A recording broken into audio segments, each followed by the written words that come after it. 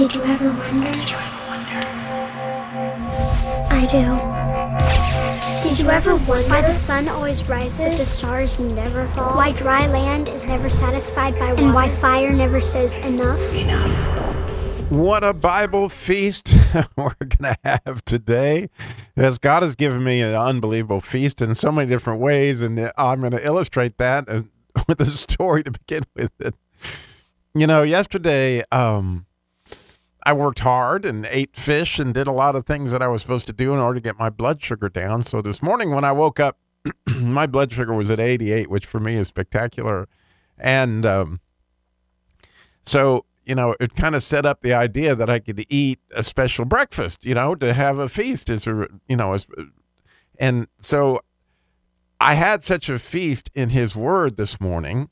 And it's interesting that I would have a feast in his word this morning, because last night I went to pick up my wife at the airport in Charlotte, which for me, if you don't know, is you know, a couple hours away. And so I didn't get home until midnight, which means that I slept late, and I had this pressure to go to work, and I didn't think I could spend much time in the Bible. But as I entered into that special place that I get to be with the Lord, he said, Robby, let it go, man. Just let go of that burden that you have to go to work, and just, you know, text your boss and tell him you got home late and you overslept so you could have your normal time with me. And I was like, okay. And when I did that, oh man, the freedom that came from that is I loosed that burden, interestingly, that has everything to do with this feast that we're going to eat, and has everything to do with these donkeys as we're going to get to here in a minute.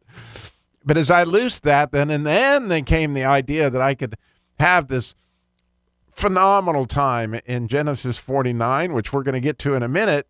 But after I had my phenomenal time in Genesis 49, I went to making my feast.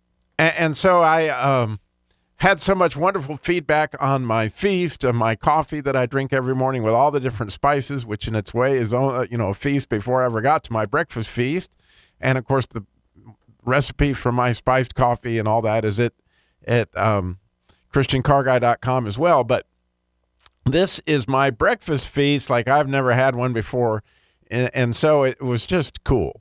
And I'm going to share with you the ingredients. And so I've learned recently that if you just take a shredder and you shred some orange peel along with it, you know, about a quarter of an orange, and you shred some apple with about a quarter of the apple, and then you add some, and again, I like fruit, and so I put some blackberries in there, some raspberries, and some blueberries, just 2 or 3 of each of those, and then I cut up 2 strawberries to go with all my berries, and then I took some tofu, you know, about 1 serving of tofu, of the medium soft tofu, and I put that all in the bottom of this bowl with all the berries and the apples and the oranges, and then, you know, kind of squished that together. After I'd cut up the berries, you know, I'd squished it all together with a spoon to create this phenomenal, I mean, it's just a phenomenal paste that that smells like apples and oranges and berries and all that. So I had raspberries and blackberries and blueberries and strawberries, all that in there with my tofu. And then I cooked some oatmeal. Of course, I didn't use any salt because I'm trying to cut down on my salt. And I just cooked some oatmeal, regular, you know, couple servings is what I actually eat. So it was a pretty big bowl of oatmeal to go with all that paste that I'd made. And then maybe an eighth of a cup of half and half to make it nice and creamy. Oh my goodness. And so you may be wondering, you know, why am I making you hungry this morning? Well, this feast, I mean, it was a feast as I was sitting there, and then I was taking communion, which I just love to do after that. But as I was eating this, I couldn't help but note the feast of God's word, right? So when we get into this passage, you're going to note that we're going to see something in Genesis 49, and that was kind of the oatmeal of the deal, because that's mostly what we're going to be eating. But then we had some stuff from Matthew 21, which is a triumphal entry. We had stuff from Zechariah 9. We have stuff from Judges 5. In other words, God's word is like eating a feast, right? Because we were having a little bit of apples and a little bit of oranges, and we were having some oatmeal, and we were having some tofu. And then we mixed in some cream, a little Leviticus. And in other words, it's amazing how that happens. But when you think about it, you know, God's people are a feast, right? Because if you're like me and you walk with a bunch of wonderful brothers, there's some that are oatmeal, and there's some that are raisins, and there's some that are all sorts of different things that you just know, from experiencing them, that this is a very diverse group of folks. And that's, the beauty of the body of Christ. And so interestingly, he did the same thing with the plants, and he did the same thing with the animals. As I was sitting there looking at my Corgi dog this morning, whose name is Corgi, how cool is it that he provides such a feast in so many different ways. So to dive in, after that long explanation, to Genesis 49, what I was reading is I've been pondering these donkeys for years and years and years, right? Because in Matthew 21, it says that, Jesus told his disciples to go and they would see that there would be a donkey and the foal of a donkey that would be tied together, and to loose them and to bring them unto him. Well, one of the things to add to that has always just piqued my curiosity is I had this very wonderful Jewish friend who was from Israel and fought for Israel. It was actually like the Congressional Medal of Honor winner there'd only been like 8 or 10 people ever win that medal in the Israeli war, in the war against Egypt and all that, and whatever that was, 69. Anyway, he talked about the peace that was in Jerusalem when Netanyahu was made prime minister, was like the white donkey of the Messiah. And so I'd always thought it was fascinating that from the Jewish perspective, peace comes with the Messiah, and it comes on white donkeys. And the idea of that is in Judges chapter 5, verse 10, okay? So if you look, Deborah has had this huge victory, and now they're going to sing to the Lord, and they're going to talk about that the judges and the good people, the nobles, would be riding white donkeys.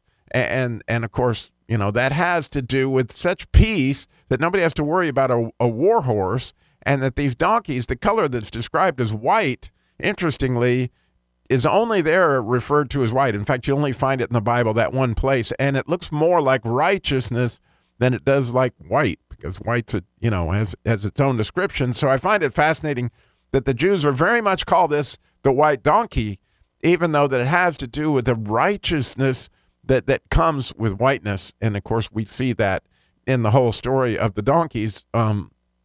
But the part that I want to just just hone in on, which is beautiful, is in verse 11 of Genesis 49, it says, binding his foal unto the vine, and his ass's colt unto the choice vine. He washed his garments in wine, and his clothes in the blood of grapes.